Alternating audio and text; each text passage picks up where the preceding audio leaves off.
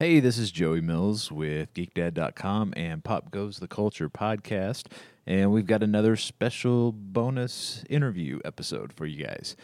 We try to crank these out every so often, and this week we are talking with BJ Mendelson, who is a writer, speaker, comic book writer now. We are specifically talking about his new comic, or newish comic, I guess, Vengeance Nevada.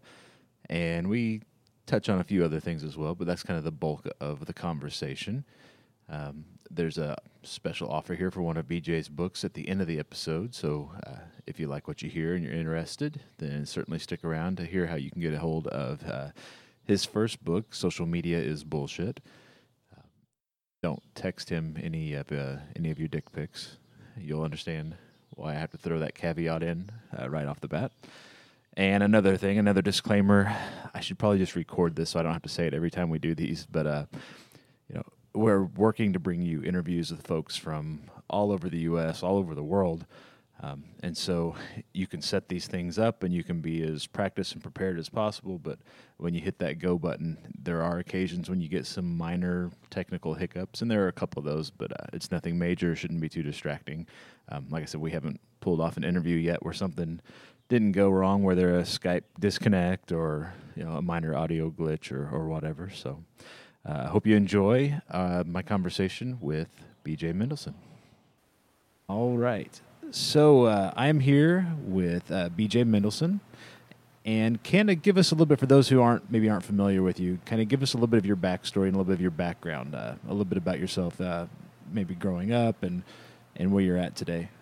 Sure. So I was born and raised in upstate New York, and let's see, I've been writing shitty web comics since about 2002, and somehow I found a way to fail upwards in terms of like working with companies like Sprint and Ogilvy and Mather and Sears to do like online marketing for them. So that led to one thing, and that brought me to putting out a book called Social Media is Bullshit, which has become a cult classic. Right.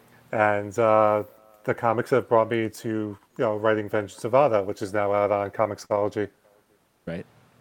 Now yours is kind of a unique story. Kind of you've alluded to it a little bit, but I mean, for you skipped a lot of good stuff in there because there's a lot of good things. Tell I us a little never bit know about. what I I mean, never yeah, know what to include. Like yeah. No, I know. It's uh, so. For example, like I was an attempted stand-up comedian, and I was doing it as 18, so I wasn't able to actually perform in bars. Like I had to rent them out. right. And so that led me to figuring out the internet and how to market myself. And then I did shows up and down the East Coast that way when I was 18, 19 years old. So I was a stand-up comedian at one point. I was writing comics. I got banned from my college radio station. Like I have like all of these weird, crazy stories. I never know which one to pick from. Right. No, that's why I mean, just kind of doing a little bit of research on the, getting ready for this, and there are so many great stories from, like you said, being banned from your college radio station to speaking at the UN to, Yes, I that's mean, right. just a little bit of everything. It's if a person was to looking for a movie, storyline, right, they could just pick any one or any multiples of the stories that you've got and have a movie. See, I'm glad you have the positive perspective on that because I'm always cynical. So Well, I'm not I living it, think a so I can say reporter, that. it's very true. I think a reporter's gonna look at me like, this guy's fucking crazy. Like Well, that's the best stories to tell. Nobody wants to see the boring stories. this is true. So tell us a little bit about how you've done the web comics thing, but how did you get started in full book format? What we consider a comic. As far as that goes.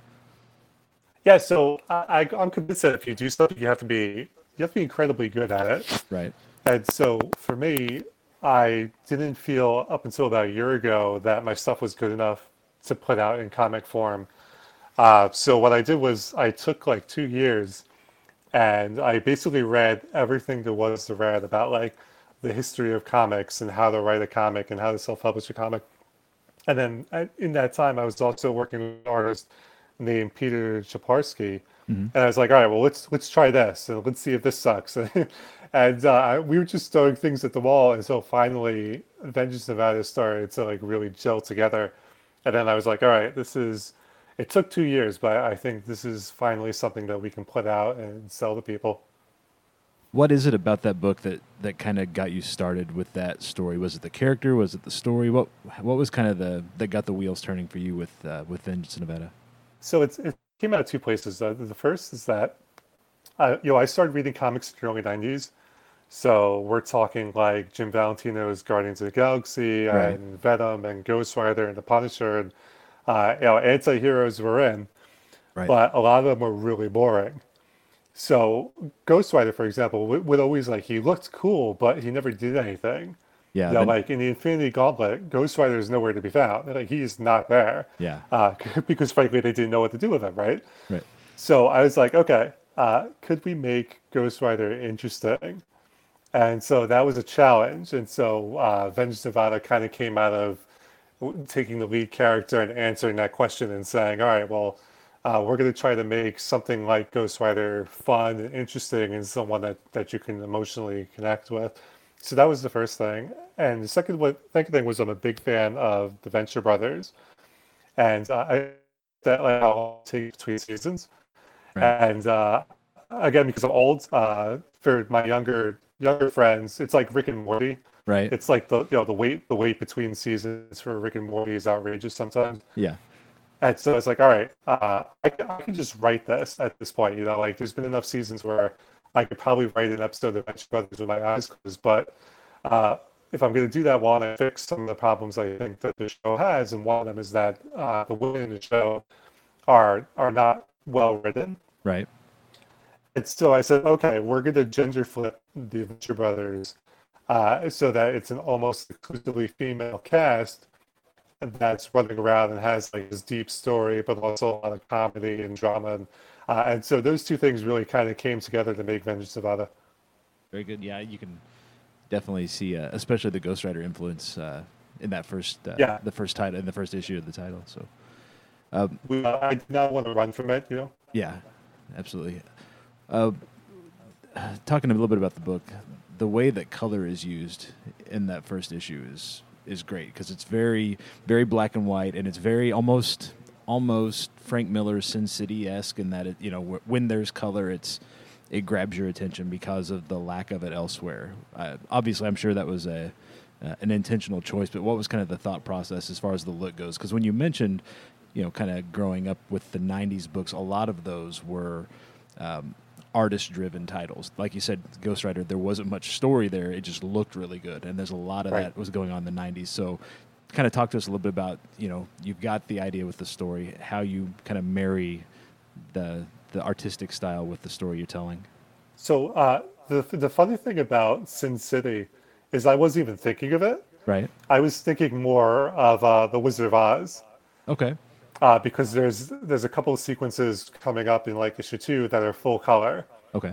just based on where she is at that point in the story. So that's kind of why we did that, where we're like, there are things that don't belong in Kristen's world, and we wanted to highlight that using color, so that when Kristen goes into the other world, you kind of see this crazy full color comic. Right.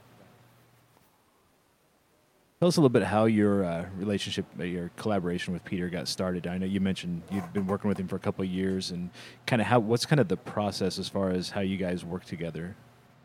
It's all through email, because Peter's first language is not English. Right. He's based over in Poland, so there's a lot of like Google Translate involved. But we work pretty well because what I do is I write pretty extensive full scripts, and in the scripts I'll say, here are the links to like everything I'm referencing. So, for Okay. example, the cover for issue two is a CTA train from Chicago that's in the middle of the Nevada desert. And so I was able to send him links to both of those things. I said, this is kind of what we're going for. Right. But that said, I also give him a lot of room to work where once he's got the script, I'm hands off. So whatever he hands to me is what you see as the final product in terms of the art. Hmm. How did you get hooked up with Peter? Because if he's in Poland and you're in New York, how did that collaboration come together?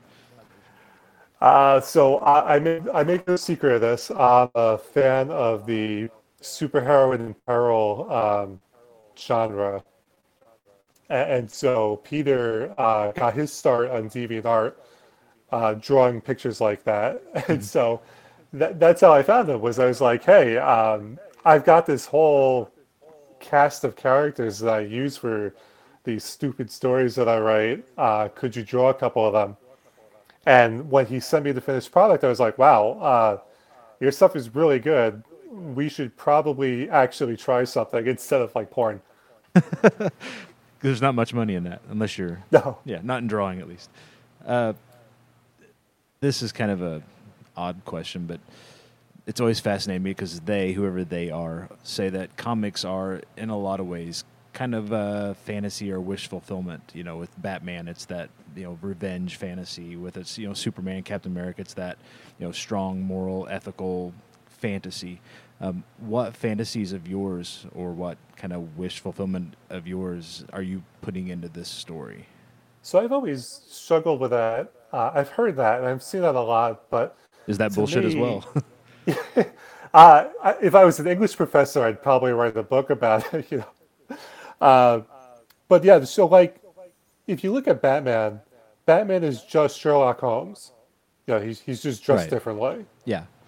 So to me, it's not so much wish fulfillment as it's these very human things that we've found in stories throughout history that just sort of get recycled. So I don't quite know if it's wish fulfillment as much as there's something hardwired within us to come to these stories. More of the That there's something, universality of the character. yeah.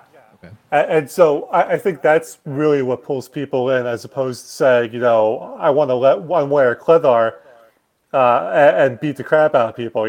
Like I don't think most people have that. Hang on one second. I'm Uh, getting like a crazy echo, okay. Yeah. Go so I'm ahead. going to take off my headphones. Okay. Okay. Okay, that's better. Yeah, I was getting like this weird echo effect going. Can you still hear me? I can. I'm kind of getting a weird chirping echo thing going on now. So Oh, okay, wait. Hang on. Did the chirping? it went away. I don't know if it was just feedback or what. Yes, it's not. It has not been my night. That's all right. Believe me, So, when we got started doing this so whole let me podcast thing, just we say, struggled. So yeah, no, I mean, it's not easy. I think people don't realize how much hard a podcast is. yeah, the talking part's easy. It's getting all the technology to marry up and work correctly. It's true. Where? Okay, wait. So I was talking about. You're talking about you don't think that Batman is so much wish fulfillment as it is more of just kind of the universal characteristics of Batman that appeal to the readers. Yeah, there's a really boring book by Joseph Campbell called "The Hero of a Thousand Faces." Yeah, it's not boring. I've got it. Do you like it? Yeah, I've actually got Okay. I've gone through and I've bookmarked, I've flagged with ripped up post-it notes at each heading, at each section because I that's love the that. comparative mythology absolutely fascinates me. Okay, so that So you're the you won't first bore yeah, person. so you won't bore me with Joseph Campbell talk. But what he talks about with the monomyth is how I look at comic books. So I don't see them as wish fulfillment as just as these universal stories that are attractive to us. Very good. Let's see. What drove the decision to go with a digital release as opposed to finding a printer or finding a publisher to print? So coming out of the tech world, there's this thing called a minimum viable product. Right. And so for people that don't know what that means, it's basically you put out your product in its best possible form, but you don't do much else. So you kind of want to see how people react and play with it and what they say, because then you can go and make tweaks and release a better version. Right. And so that was sort of the approach with Vengeance Nevada, where I was like, let's just put it out and see what happens. And that's why if you go to vengeancevada.com, oh, it'll take you to Comixology, and you'll see that there's really no description because I didn't want to promise too much or tell people like this whole elaborate thing that would just be completely different later. And so that's the reason why we went with digital, is because it allowed me to experiment with that a little bit and see what happens and if I need to make any major changes before it goes into print. And so now I have a self-help comic book coming out next month, Right. and I'm going to do that in print based on what I learned from releasing Vengeance of Ada digitally. Very good. Okay. With the tools for just about anyone to create content, whether it's comics or a book or a podcast or music, videos, art, whatever, and get that content in front of people, what is it that you feel about the book, about Vengeance Nevada, distinguishes itself, and how do you, in a world of social media being bullshit, how do you kind of be heard above the noise and really kind of distinguish yourself in your title and your work? Sure. So let me break it up down a little bit. What I think makes Vengeance Nevada unique is that it doesn't hold your hand. You have to go back and read it a couple of times Yeah, just to catch everything. absolutely. And I can tell you for a fact, like, there's stuff that's in there. Like, I gave away the ending of the book in the first issue, and a lot of people don't realize that. So it's one of the things where it's intensely layered to reward you to go back and read it, as opposed to something like Avengers #1 that just came out, where there's a lot of hand holding.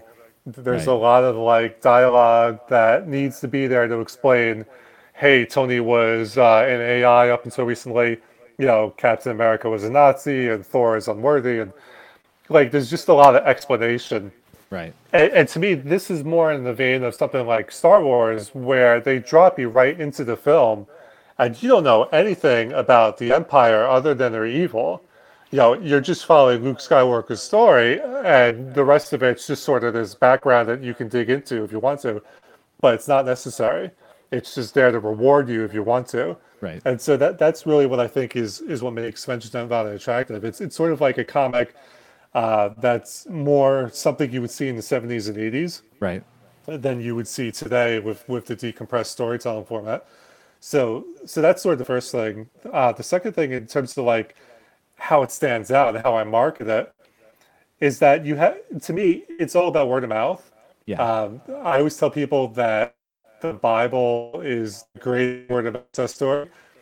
So, like that's how it was a thing. And so we had presidential candidates in American history that in the late 1860s and 1860s, they're not allowed to say they were running for president.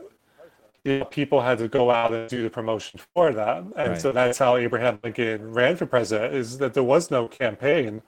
It was all the people working for him that was doing the marketing. And so to me, that still works because I'm very big into evolutionary biology and the way people are wired. And so we're wired to share interesting things. And so if you give people something that's truly interesting and you empower them to talk about that, they will. And that's offline. Right. That's the funny thing. That was that 97% of word of mouth marketing occurs offline. And so that's really where I do most of my work.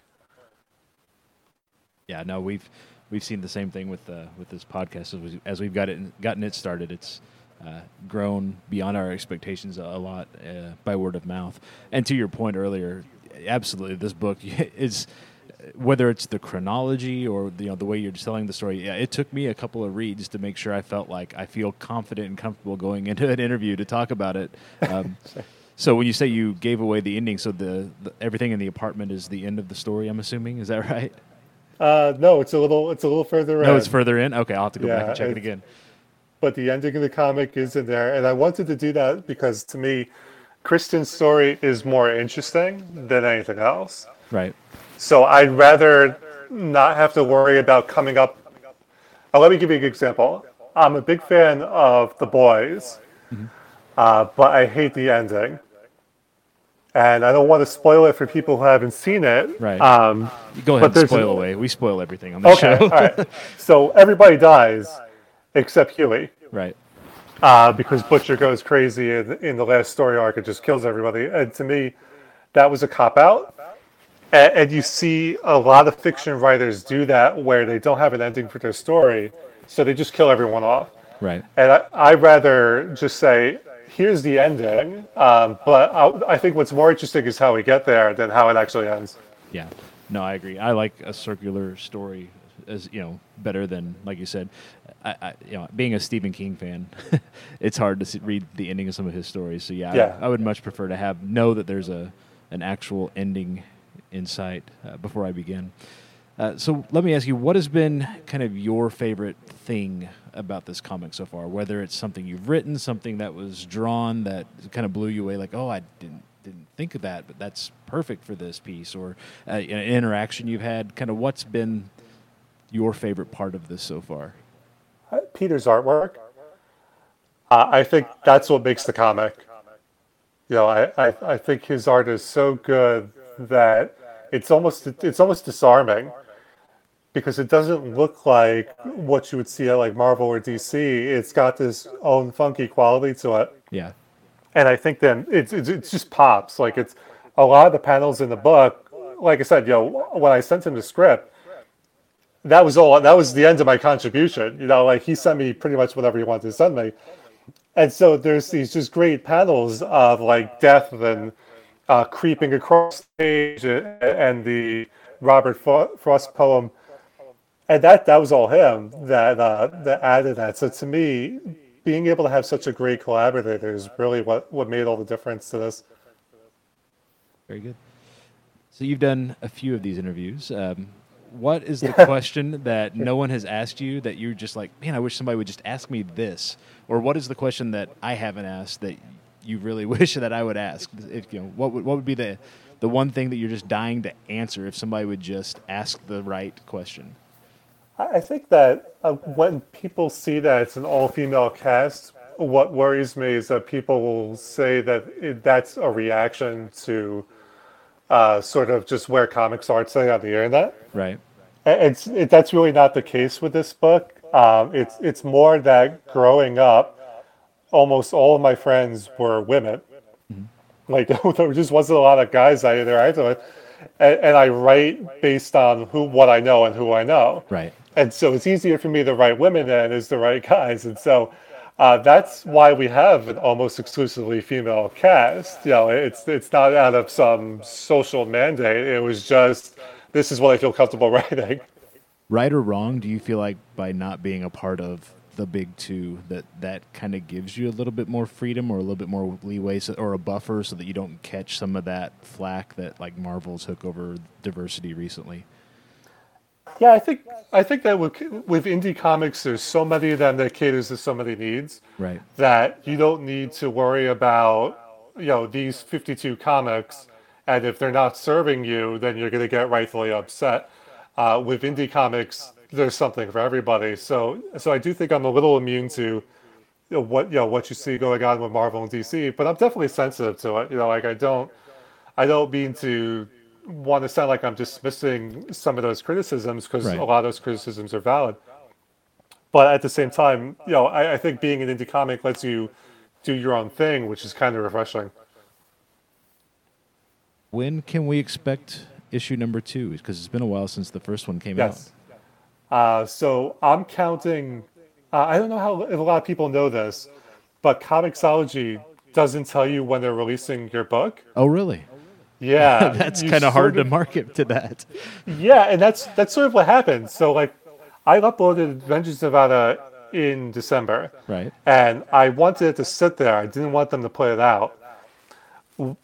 What I didn't know was that once it's in the system, they sort of do their own thing, and you get like a random email that says, "Hey, next week your book is out," and like that's all the heads up that you get. Which caused me some trouble because there's sites like Newsarama that will only cover books, if it's just before it comes out. Right. And so I wasn't able to get that for Vengeance Nevada. And so I'm acting as if issue 1 came out in February. Okay. And so I'm keeping it on a quarterly schedule. So the next book will come out in August for the next quarter.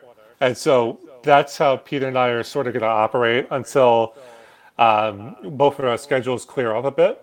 Okay. Vengeance Nevada is not meant to be an ongoing series. There's only going to be at most 23, 24 issues, Yeah. and then that's sort of going to be it. So we'll work out trying to get more of them out and on a better schedule. But for right now, it's going to be quarterly. So August. Very good. You said you've got another book. Is it coming out? Is it this month or next month? Well, Your it was self-help submitted book. to Comixology, so they do You're kind of have at their it. mercy. Yeah, it's completely on their whim. I found from other creators that it usually takes about a month. Okay. So I suspect that the self-help comic will be out sometime late in June, early July.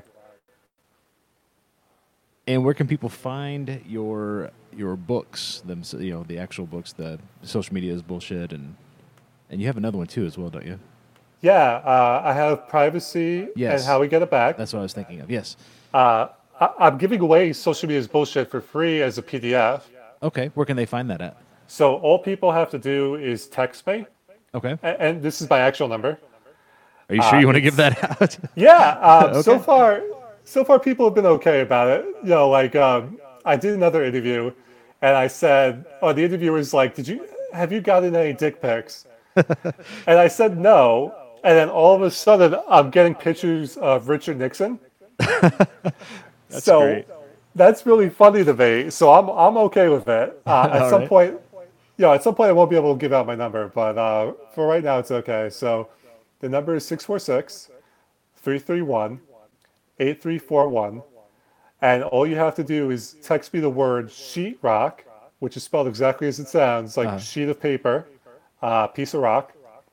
And I will send you a free PDF copy of Social Media's Bullshit. And if you want the other one, both of them are on Amazon. The privacy book is $10, so I recommend the audio edition. okay. It was narrated by the guy who read The Subtle Art of Not Giving a Fuck. Okay. So he did the narration for my book. He's very funny, and I highly recommend you check it out. Very good. Why sheetrock? Oh, Why is that your so safe word? it's a friend of mine's safe word. Okay. And that's all I'm allowed to say about that.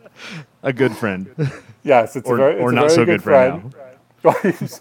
As long as I don't say who she is, she will be fine. now. All right, fair enough. Well, thank you again for taking the time to talk with us tonight. And like I said, we will get this out on Monday, I don't even know what day that is. May the 14th. There it is.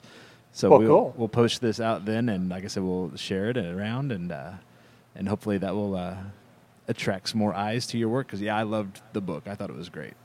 Thank Like I you said, so much. it's one of those where I had to stop and like, okay, what did I just read? Go back and read it again. Like, okay, I think I'm getting there. Then read it another time. It's like, yeah, I think I got it now. I think I got it. So I'm glad to hear that. I mean, that's exactly how we built it.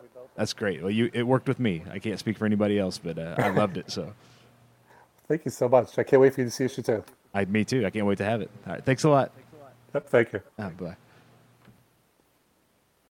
And there you have my conversation with BJ Mendelson. Great guy, lots of fun to talk to. Hope to talk to him again, either when issue 2 is out or perhaps when his self-help comic gets out through Comixology. Again, take advantage of the offer he gave. You can send him a text and pick up a free copy. It's an electronic copy, a PDF of Social Media's Bullshit. And again, don't send him your dick pics unless they happen to be of like Richard Nixon or maybe Dick Tracy or something. But anyhow, hope you enjoyed, and we will catch you tomorrow, actually, on our Tuesday show from the home studio where we're talking home entertainment, video games, what have you. If we don't catch you tomorrow, we'll certainly get to you Wednesday. We'll be live at Vintage Stock doing our recording from 10 a.m. till around noon. So if you're in the area and you have the time, swing on by, say hello, maybe get on the podcast. Thursday, we'll be at the Alamo Draft House. We'll be talking Deadpool. It's Deadpool week. And then Saturday, we'll be back in the home studio. So hopefully, we'll be sharing our thoughts on Deadpool 2 as well. So we will talk to you all later. Thank you.